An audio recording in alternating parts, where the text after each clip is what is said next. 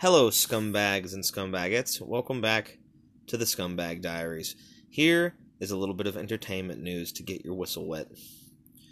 Batman Death in the Family was a impactful comic book in which the fans of the series got to make a choice that would affect DC canon for the rest of its existence.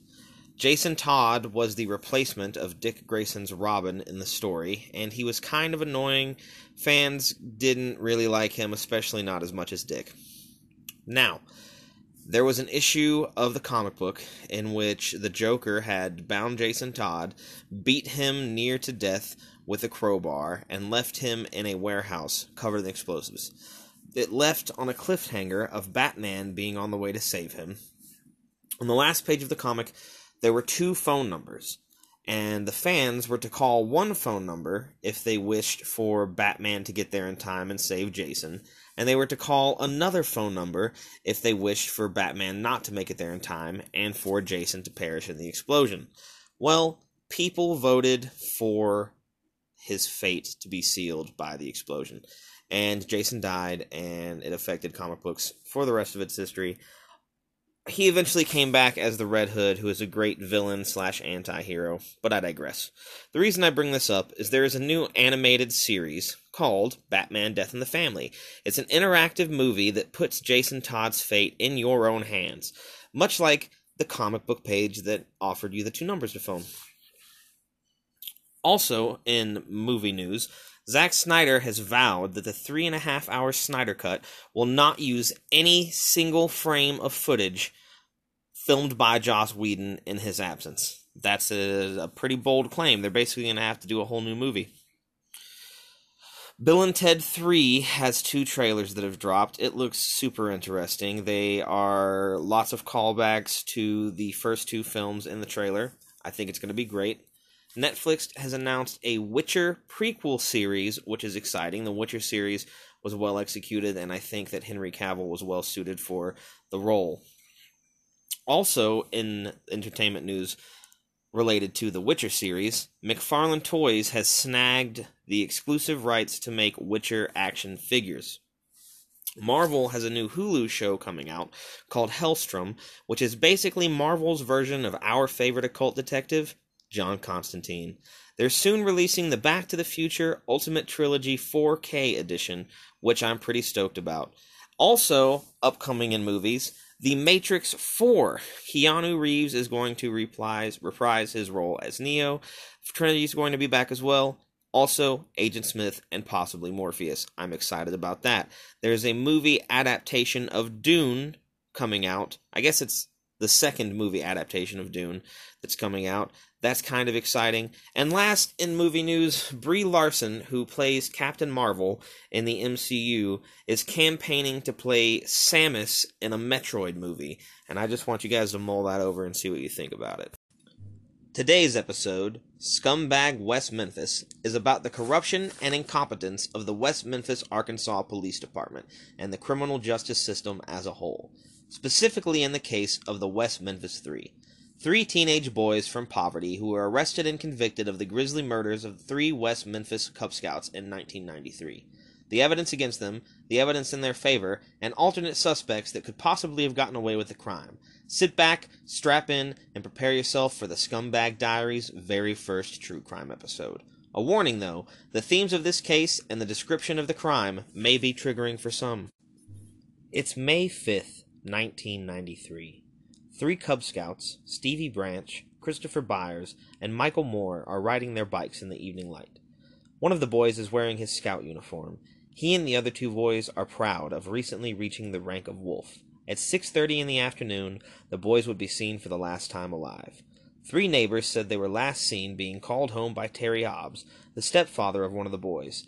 At 7 p.m. that very evening, the adoptive father of another one of the boys, John Mark Byers, contacted police to say that they were missing. Last seen in the Robin Hood Hills of West Memphis, Arkansas. Stevie Branch was the son of Stephen and Pamela Branch, who divorced when he was an infant.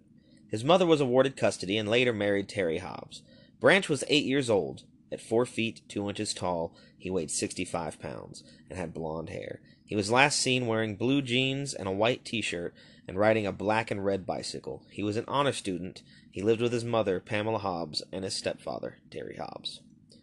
Christopher Byers was born to Melissa Defer and Ricky Murray. His parents divorced when he was 4 years old. Shortly after, his mother married John Mark Byers, who adopted the boy. Byers was 8 years old, 4 feet tall, and weighed 52 pounds. He had light brown hair. He was last seen wearing blue jeans, dark shoes, and a white long-sleeved shirt. He lived with his mother, Sharon Melissa Byers, his adoptive father, John Mark Byers, his stepbrother, Sean Ryan Clark, aged 13. According to his mother, Christopher was a typical 8-year-old. He still believed in the Easter Bunny and Santa Claus. Michael Moore was the son of Todd and Dana Moore. He was 8 years old, 4 feet 2 inches tall, weighed 55 pounds, had brown hair. He was last seen wearing blue pants, a Boy Scouts of America shirt, and an orange and blue Cub Scout hat, and riding a light green bicycle. Moore enjoyed wearing his scout uniform, even when he was not at meetings. He was considered the leader of the three. He lived with his parents and his 9-year-old sister, Dawn. Initial police searches on the night the boys went missing were limited. Later into the night, friends, family, and neighbors continued the search. A more thorough police investigation began the next day at 8 a.m. Despite a shoulder-to-shoulder search of the Robin Hood Hills area, little results were yielded. At 1:45 in the afternoon, a juvenile police officer who had later had allegations of picking up teenage boys and forcing them to perform oral sex on him, with threats of taking them from their families, made by Damien Eccles, spotted one of the boys' black shoes floating in a muddy creek leading to a drainage ditch. A subsequent search of the ditch led to the boys' bodies being discovered. The boys had been stripped naked, hog-tied with their own shoelaces, right ankle tied to their right wrist, left ankle tied to their left wrist, behind their backs. The boys' clothing had been recovered on sticks that had been shoved down into the mud on the ditch banks. 2 of the boys' underwear were never recovered. Christopher Byers had multiple lacerations. His ears, penis, and scrotum had been removed from his body, and all 3 boys showed signs of rape. Due to the graphic and shocking nature of the crime, and the satanic panic that had gripped the country in fear, the police ruled this murder an apparent satanic ritual sacrifice. This led the juvenile police officer who had found the boys' bodies to suggest that the murders were carried out by a teen from a poor family in the trailer park that listened to metal, had long black hair, practiced the Wicca religion, and was known to buy and rent occult-themed books from the library, Damien Eccles. This led to the arrest of Damien and his best friend, Jason Baldwin, who had been arrested with Damien previously for shoplifting and vandalism. When the police came to arrest them, they burst in the door, and Damien and Jason ran into a bedroom, turned off the light, and hid. Shortly after, they came out and surrendered. The police also arrested Jesse Miskelly Jr., a young teen who had been known to have anger issues, violent outbursts, and frequent fights with other teens, who had no connection to the other 2 boys other than knowing each of them from school, which Damien and Jason had already dropped out of. Jesse would later confess that he, Damien, and Jason had raped, murdered, and hid the bodies of the 3 Cub Scouts. Jesse Miskelly Jr. confessed to the crime after nearly 12 hours in interrogation, with no parental or legal representation. Only the last 45 minutes of this interrogation were recorded. In Jesse's confession, he states that the murders happened at noon that day, while the 3 victims were still in school. There were other inconsistent statements in his confession, which are followed by the detective correcting the mistake and Jesse then changing his answer to fit the narrative. When the interrogating detective was questioned about the inconsistencies, he simply stated that Jesse was confused. The detective was quoted saying, when asked, on a scale of 1 to 10, how good do you think your case is? By smirking and simply stating 11. Later, Jesse Miskelly was found to have an IQ of 72. He stated that the police would let him go if he just told them what they wanted to hear. Damien spent time in a mental institution for several months and afterward was awarded full disability benefits. This was brought up by the defense in the trial. His psychiatrist testified that he had serious mental illness characterized by grandiose and persecutory delusions, auditory and visual hallucinations, disordered thought processes, substantial lack of insight, and chronic incapacitating mood swings. Jason Baldwin was said by his teachers to be an excellent artist, and they encouraged him to pursue a career in graphic design. He listened to the same band as Damien Echols, and they had been very close friends for a long time. They just spent most of their time listening to music, talking about comic books and movies, that sort of thing. And just because he was best friends with the weird kid in town, he was arrested for triple murder. Not to mention the way that they treated poor Jesse Misskelley Jr. At the time of their arrest, Jesse Misskelley Jr. was 17 years old, Jason Baldwin was 16 years old, and Damien Echols was 18 years old, expecting a son. Because Jesse Misskelley confessed to the crime, he was tried alone, while Jason and Damien were tried together. Jesse's confession wasn't supposed to be brought up in Jason and Damien's trial, but the prosecution let it slip, and you can't unring that bell. Eventually, Jesse and Jason were sentenced to life in prison, while Damien was sentenced to death by lethal injection. When the trial began, HBO approached everyone involved about filming the trial. This footage would later become the footage used in the Paradise Lost documentary series, which may be the one thing that saved Damien Echols' life. Because of the first film gaining notoriety and people seeing the unfair treatment of the West Memphis Three, a group of activists and protesters on behalf of the Three got involved during the appeal process, which ultimately led to new evidence being discovered and subsequently gaining the Three their freedom, though it had a cost, but we will discuss that later as well. Some of the evidence brought against the West Memphis Three were a collection of Damien's occult books and journals, a page inscribed with Damien's name, his girlfriend's name, his son's name, and the name of Aleister Crowley from our inaugural Scumbag Magicians episode in it, which he had written after he had been incarcerated. The prosecution called a man named Dale W. Griffiths, a graduate of Columbia Pacific University and a retired police officer, who considered himself an expert in the occult, to testify that the murders were indeed a satanic ritual. Here are some questions and the answers provided by Griffiths in the trial. The prosecution asked, "Does the number three victims, have any significance?" Griffiths responds with, "One of the most powerful numbers in the practice of satanic belief is 666, and some believe the beast wrote 6 as a 3. Another question was, okay now, 8 is a factor because that's a witch's number. What's the significance of 8? Griffiths responds with, okay, in Crowley's work, he discusses that sex before 8, or you lose the magical power. Then the prosecution asks, sex before 8, or you lose magical power. Okay, so if the victims were all 8 years old, then that wouldn't be sex before 8, correct? Griffiths responds with, I said 8, I'm sorry, not 8, 9, 8 or before. Griffiths obtained his diploma without ever attending a class from a mail-order diploma mill. Based on his knowledge and experience and training in the area of occultism or Satanism, he was considered an expert. They also found a knife in the lake behind Jason Baldwin's house, which was also put in the evidence. When asked if the knife in question were the murder weapon, the detective is quoted saying, I never said this knife was the murder weapon. Another knife involved in the case may have actually shed light on a different narrative from earlier days of the investigation that they later dismissed, but we'll get onto that knife in a little while. Early in the case, before arresting Damien, Jason, and Jesse, the police considered 2 suspects named Chris Morgan and Brian Holland. They had previous drug convictions. Christopher Morgan had actually worked driving an ice cream truck in the neighborhood where the 3 boys lived. Also, the ice cream was supplied by a nearby ice cream factory where both John Mark Byers, the adoptive father of Chris Byers, and Terry Hobbs, the stepfather of Stevie Branch, had worked. Days after the 3 Cub Scouts' bodies were discovered, Christopher Morgan and Brian Holland left town for California.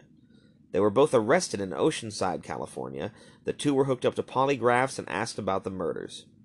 They both indicated deception. When the Oceanside police sent the results to the West Memphis detectives, it was ignored because the West Memphis 3 had already been arrested. Later, Morgan admitted to killing the boys, and then said, if you ask me again, I'm going to lie. Along with the polygraph results, the confession, the Oceanside PD also sent DNA samples to West Memphis, which were also ignored. Also, on the night of the murders, about a mile from the crime scene, the staff of Bojangles restaurant reported an African-American man covered in blood who came in, washed off in the bathroom, thanked everyone who worked there, and left. The manager then called police. Officer Regina Meeks responded to the call. She took the manager's statement through the drive-thru window and never even went inside the building. Before that call, she had previously been involved in the initial search for the boys. When asked at trial, she stated she didn't think the two things were related because it was another district, despite being only a mile from where she had previously been searching. After seeing the news story the next day, the manager called police again because he thought that it might be a suspect. Police came that day and got blood samples from the tile of the bathroom, which later were lost by the detective in charge of it. Also, later on, a hair belonging to an African-American male was discovered in a sheet one of the boys had been wrapped up in, but it was never brought up in the trial. Another person that was initially looked at by police was John Mark Byers, Chris Byers' adoptive father, who was the person who called the police and reported the three boys missing in the first place. Prior to the murders of the three boys in West Memphis, John Mark Byers had criminal charges related to the use of terroristic threats, grand theft, and drug use. One of the terroristic threat charges pertains to a domestic dispute between John Mark Byers and his first wife, Sandra Byers, in 1988. It was alleged that he threatened her life and assaulted her with a taser. Byers was 30 years old when he accumulated this charge, and he was 35 when Judge David Burnett expunged it from his record. Despite the record having been expunged, documents detailing the charges were found at the Crittenden County Court by journalist Mara Leverett. During the initial investigation, police found a knife with human blood on the folding part of the handle that matched the wounds on Chris Byers in John Mark Byers' dresser. When questioned about the blood, he gave multiple conflicting answers.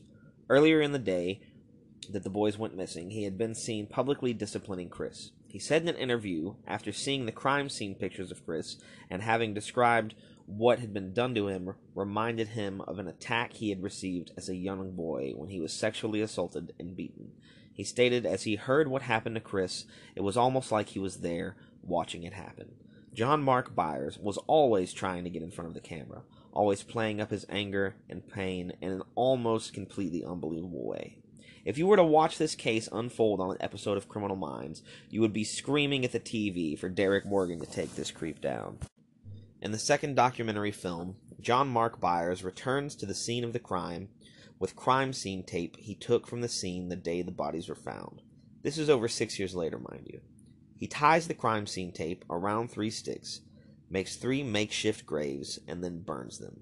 Also, due to the support drummed up by the Paradise Lost documentary, a new medical examiner is assigned to the defense, who discovers bite marks on Chris Byers' face that went previously undiscovered.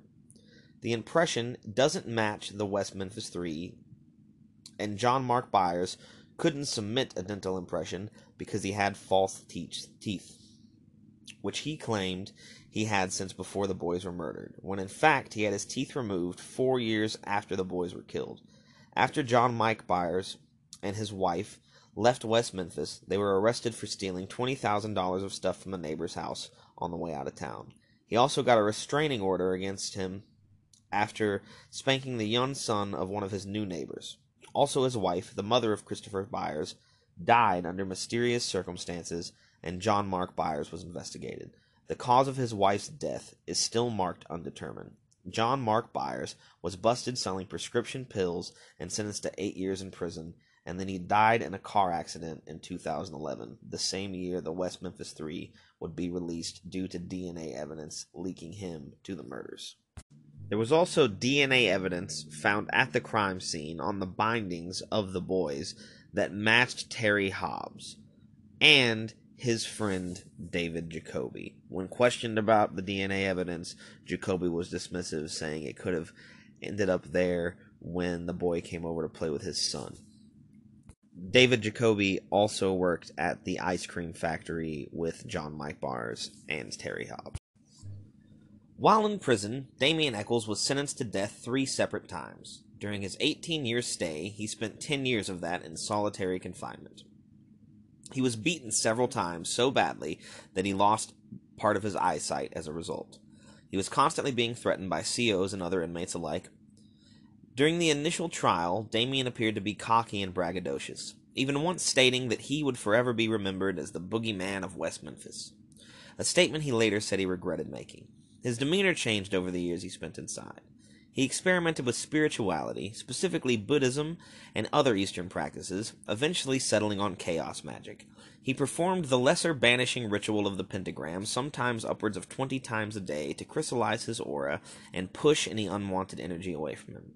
He credits magic, with a K, with both keeping him alive in prison and ultimately freeing him from prison. While in prison, Damien says that he joined the AA, an offshoot of Aleister Crowley's own OTO.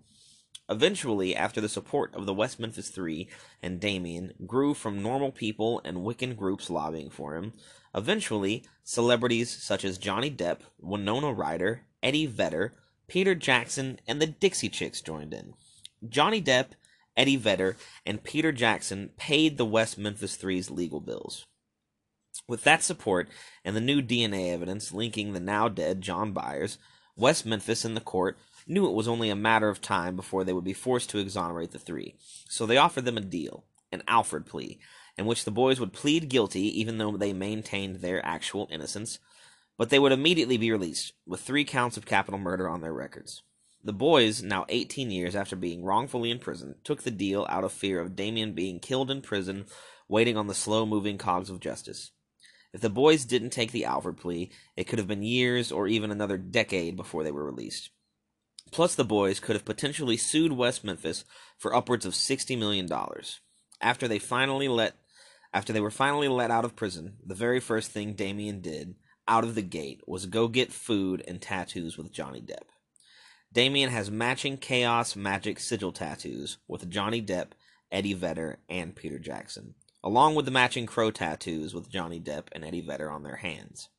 Once free, the boys were given their first jobs on the outside, working on the set of Peter Jackson's film, The Hobbit. To this day, Stevie Branch, Chris Byers, and Michael Moore's murder is still unsolved.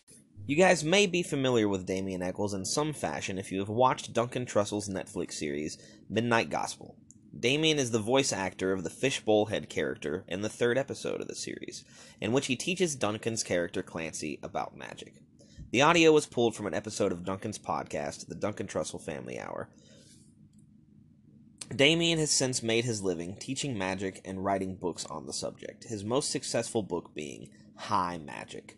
I'm going to discuss on another Scumbag Magicians episode in a few weeks the more occult side of this case, and even the possibility the West Memphis Three are responsible. What really happened? Who knows? Were the boys murdered by the Three? Were they killed by the mysterious Bojangles man? Perhaps Chris Morgan and Brian Holland killed the boys. Maybe Terry Hobbs and John Mark Byers killed the boys. Maybe even Bill and Hillary added the boys to their Saturn-worshipping child sex cult victim list. Arkansas is their home turf, after all. All I know for certain is the death of those 3 boys is a horrible act, and whoever is responsible deserves to burn in hell. What do I think about the case? It was a clusterfuck. There's evidence pointing to all of the suspects that I've laid out before you. But the least substantial evidence points toward the 3 boys who were convicted of the crime, who were robbed of 18 years of their life, only to be released back into the world with 3 capital murder charges on their record. After they were released, Damien went on to write books, gives talks, and teach magic. Jason went on to work in construction. Though he is studying law, his hopes are to become a lawyer to help other people wrongfully convicted. Jesse Kelly Jr., on the other hand, when he got out of prison, he fell into a deep depression. He'd become institutionalized while inside. He was not used to living on the outside world, and now he spends most of his days sleeping on his girlfriend's couch. He refuses to do interviews for the most part. Damien is still very much in the spotlight after all this time, with his magic teachings and such. He was in Duncan Trussell's Family Hour, as I stated. He has a new book coming out also. I forget the name of it, but I believe it's on archangels and crossing the abyss in magical teachings. He has a series on YouTube that teaches chaos magic, which I suggest everyone checks out. He looks very different now than he did in the days of the trial. He looked like sort of a little emo kid while he was on trial, and now he looks, well, like a grown-up emo kid. He looks like a wizard, honestly, with blue-tinted glasses, though I'm pretty sure the blue tints to the glasses come from the vision impairment from getting the shit kicked out of him while he was on death row. He was also raped in prison, which no one really talks about. I think the only medium in which I've seen that discussed is briefly in text in the documentaries, which is a tragic thing that happened. In my next Scumbag Magicians episode, I'm going to focus solely on Damien and his perspective of being in prison and the things he wrote about in his book High Magic. Damien took the forefront of the case, both in the actual trial and the films, and even this podcast, honestly. And I think that's just because he was odd. He likes magic and witchcraft, Stephen King, Metallica, which are all things that I think the majority of the listeners of this podcast are into for the most part also. And because of those interests, he was put in prison for 18 years, while there was a slew of other people who had more hard-hitting evidence toward them that just went by the wayside. The other knife I mentioned that was found in John Mike Byers' possession, the blood evidence on that was tainted.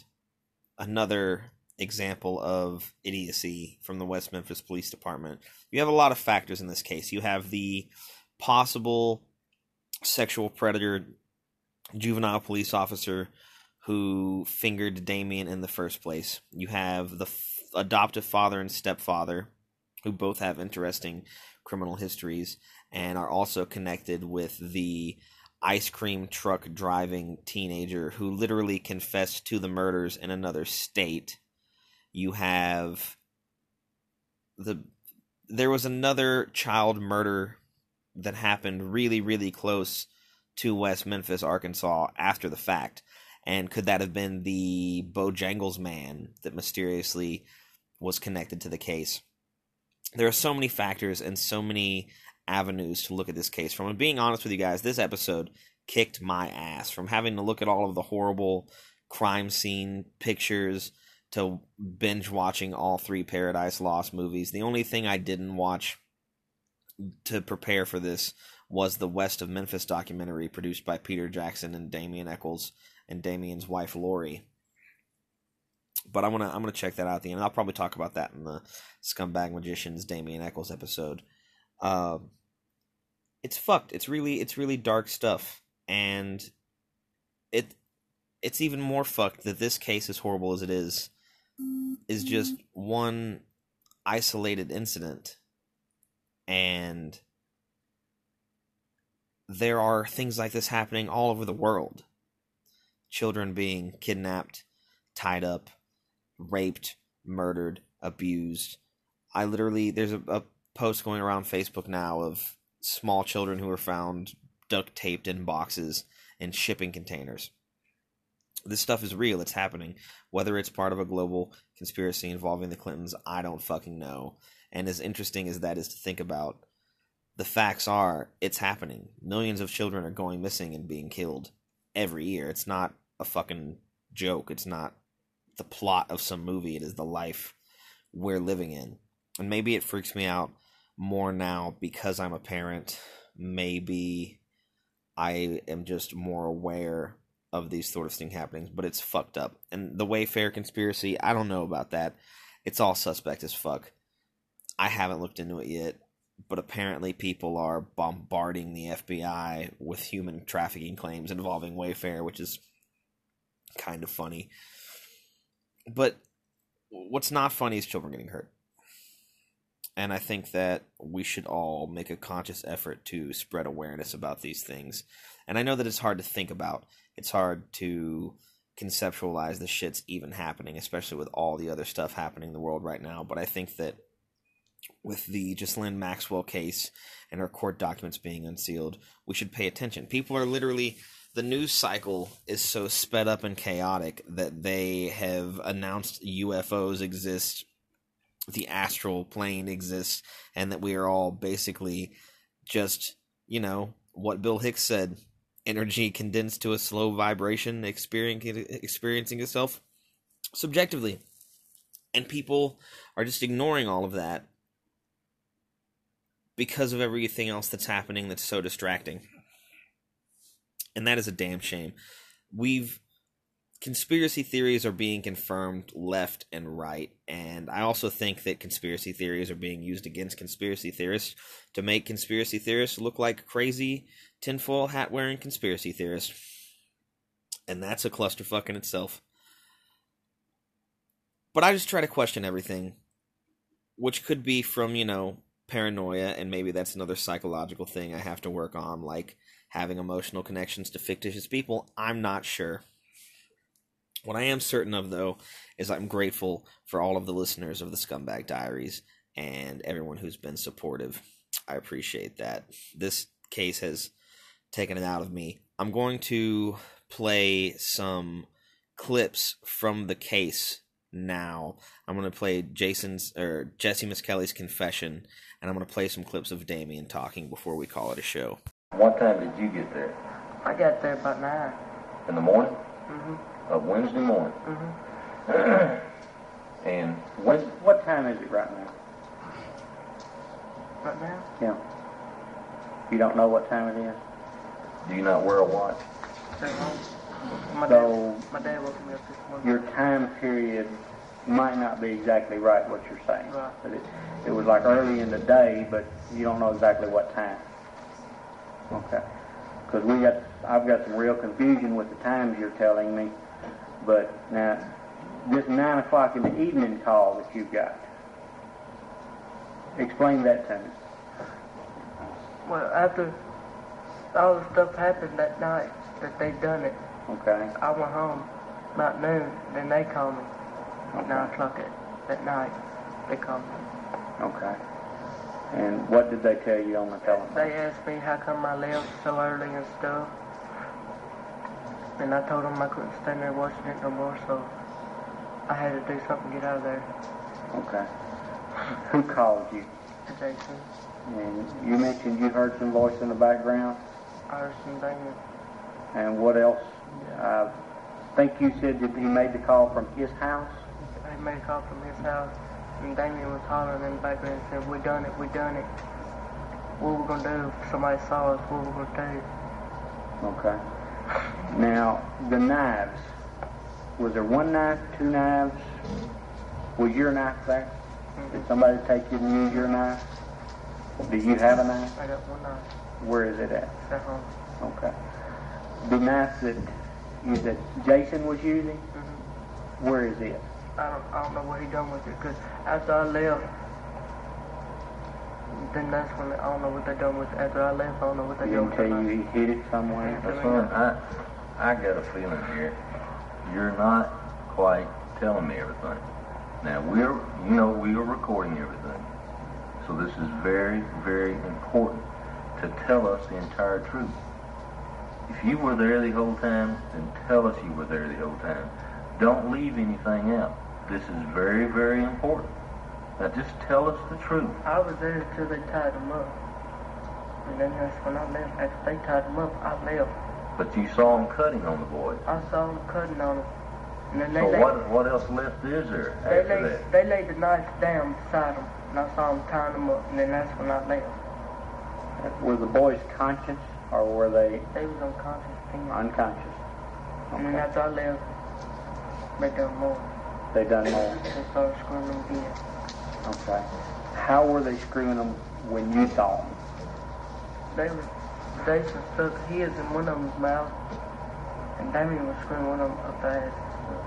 Okay.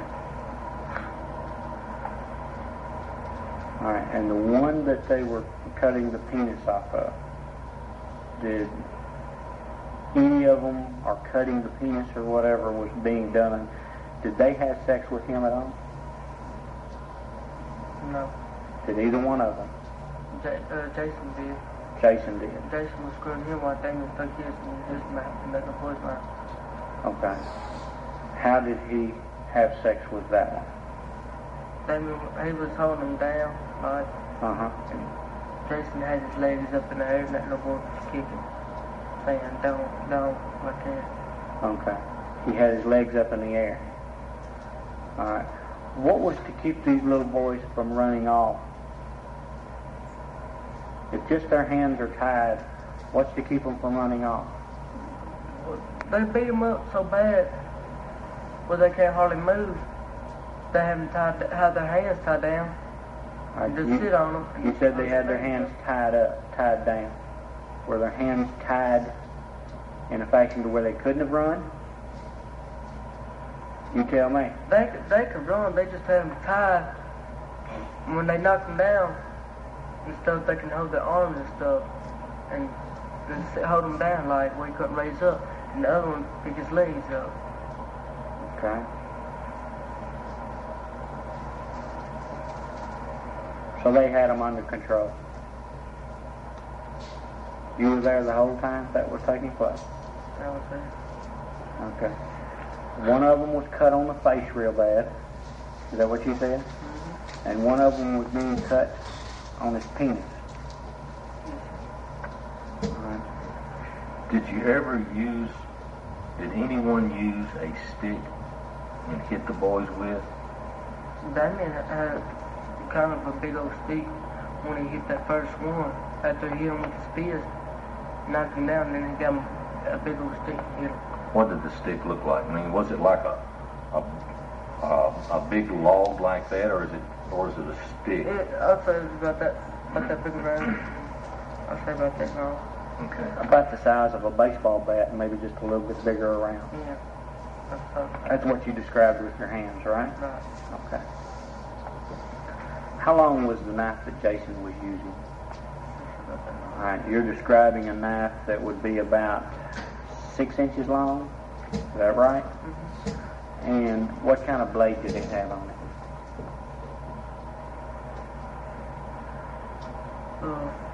Like a regular knife blade. Was it a knife that you fold up, or was it like a hunting knife that's just one piece? Just a fold up knife. It was a folding knife? Mm-hmm. Okay.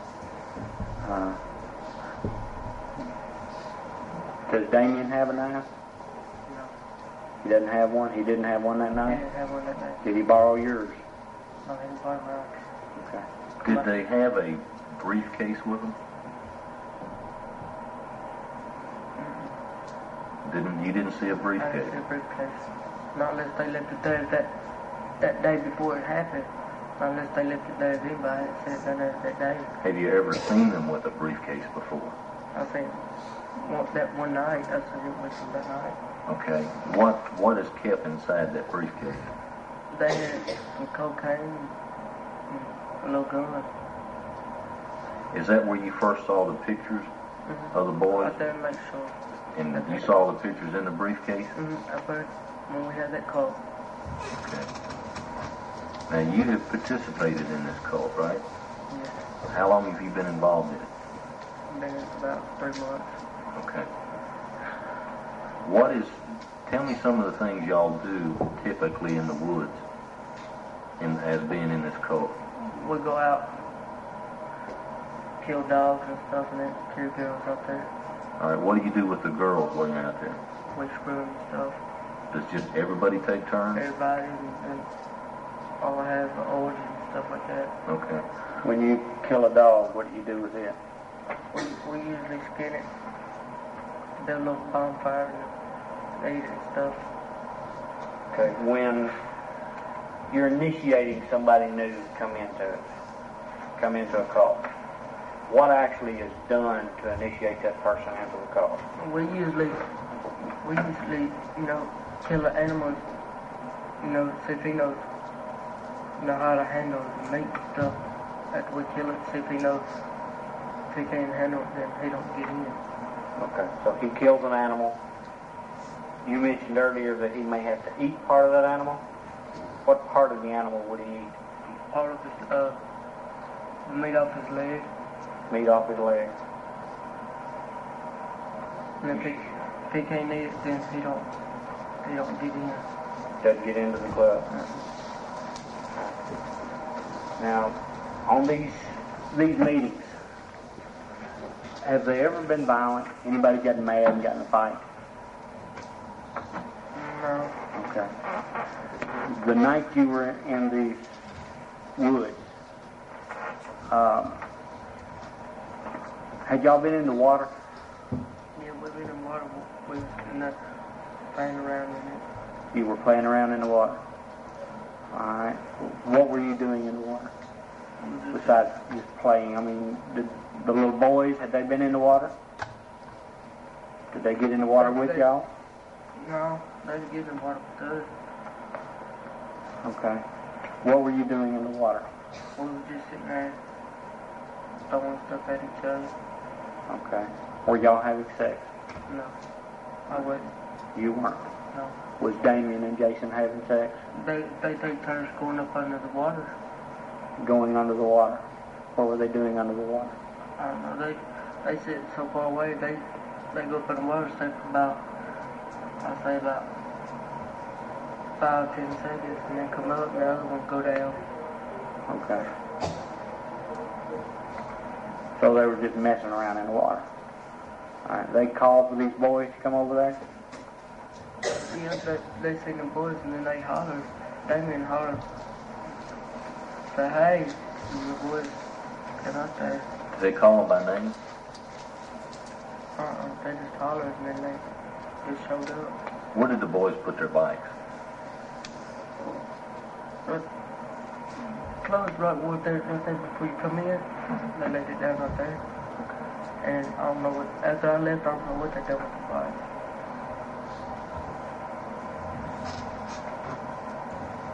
So you didn't do anything to the bikes at all? No. Are you sure? Positive. You didn't touch the bikes? I didn't touch it. All right. You've been back to this place since that murder, Mm-hmm. since it took time to place. What did you do while you were there? And be truthful. I sit down there.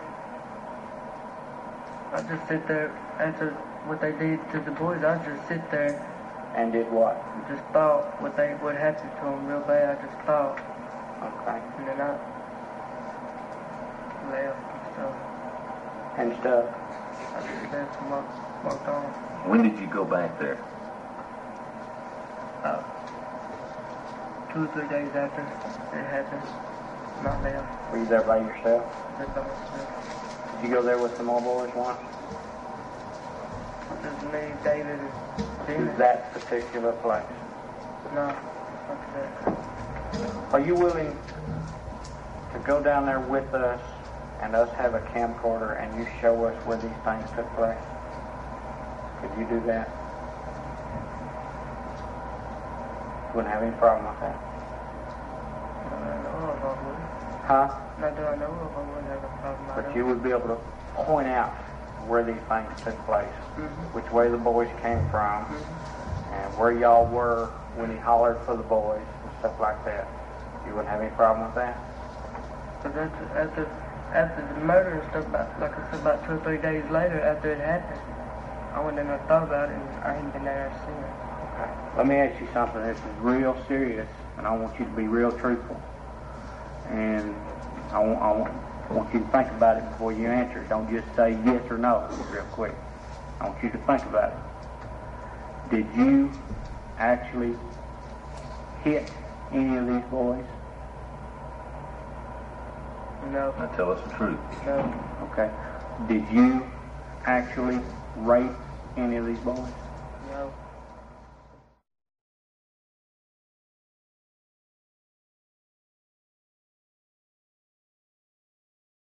That was a excerpt of Jesse Miskelly's 45-minute recorded confession. Some of the more conspiratorial-minded people may be interested in knowing that the docket number ended in 666. So that's just something to throw out there for you guys. Next, I'm going to play a clip of Damien speaking about the experience while he was still going through it, and then I'll give my closing thoughts on the episode. I think teenagers probably have trouble ever imagining anything but immortality for themselves. They seem to believe that they're indestructible. I mean, I was the same way. I guess all teenagers are. They believe that, I guess, nothing could ever happen to them. But when you wake up one morning and realize that you're on death row and you're waiting there day after day for them to set you an execution date, it's a pretty hard reality check.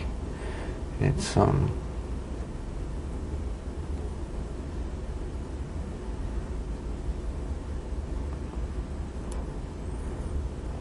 think you realize it's a pretty harsh world.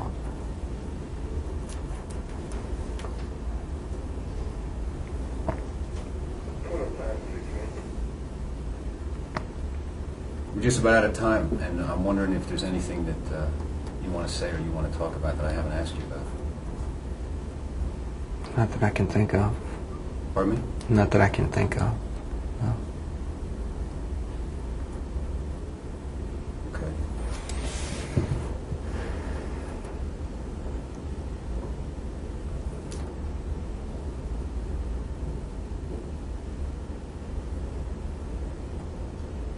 If you could go back to your life before the trial and change anything, would you? I wouldn't change anything that's ever happened in my entire life. Nothing. Everything that has happened in my life has came together to create and make me the person that I am now. And if any of those things were changed, then the person who I now am would not exist.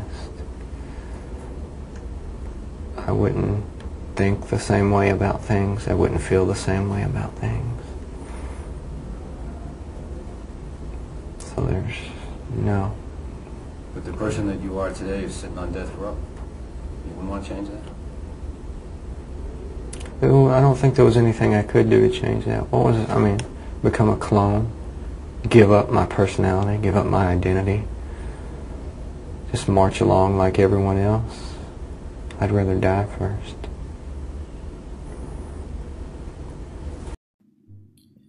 There we have it, ladies and gentlemen.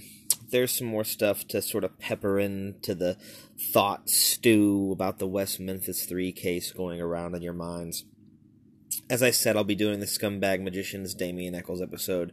In that episode, I'll be going into some of the various occult connections and synchronicities and some of the evidence supporting the fact that maybe it was a satanic ritualistic killing. I don't think that's the case, but I think that all angles should be covered. One of the things I didn't really talk about in the episode that I want to bring up here at the end is that in the place where the boys were found, there was no blood whatsoever. And if they were killed in the creek, that might make some sense. But apparently Chris Byers was murdered on the bank, and that's where his penis and ears were removed, according to police. Though later on in the trial, some evidence came forth that the removal of Chris Byers' penis and ears could have in fact been done by snapping turtles. I don't know any validity to that. You guys can go look it up. Check out Damien Eccles' YouTube series about chaos magic. Definitely, if you want more information, I suggest watching all 3 Paradise Lost documentaries. Probably check out West of Memphis also. I haven't seen it, but I'm sure it has more information in there. I hope you enjoyed the first true crime episode of the Scumbag Diaries. I'm definitely going to do another one. I'm trying my damnedest to improve the show and get the listening quality and the sound quality and everything better and better as we go. But of course, all that stuff costs money, and I'm not at a point yet with the podcast where I can generate that much income for the show, but we're going to make do with what we got until that time comes. Thanks everyone for the support. I appreciate it. I'll be dropping a Scumbag comic book industry, Wonder Woman, sexism, and bondage episode also this week. Maybe tomorrow, maybe the next couple of days. I'm not sure. I'm going to try to do 2 episodes next week to make up for how much I've been slacking. Thank you guys very much. I appreciate it. Everyone love everyone. And in the words of the immortal Bill Hicks, it's just a ride.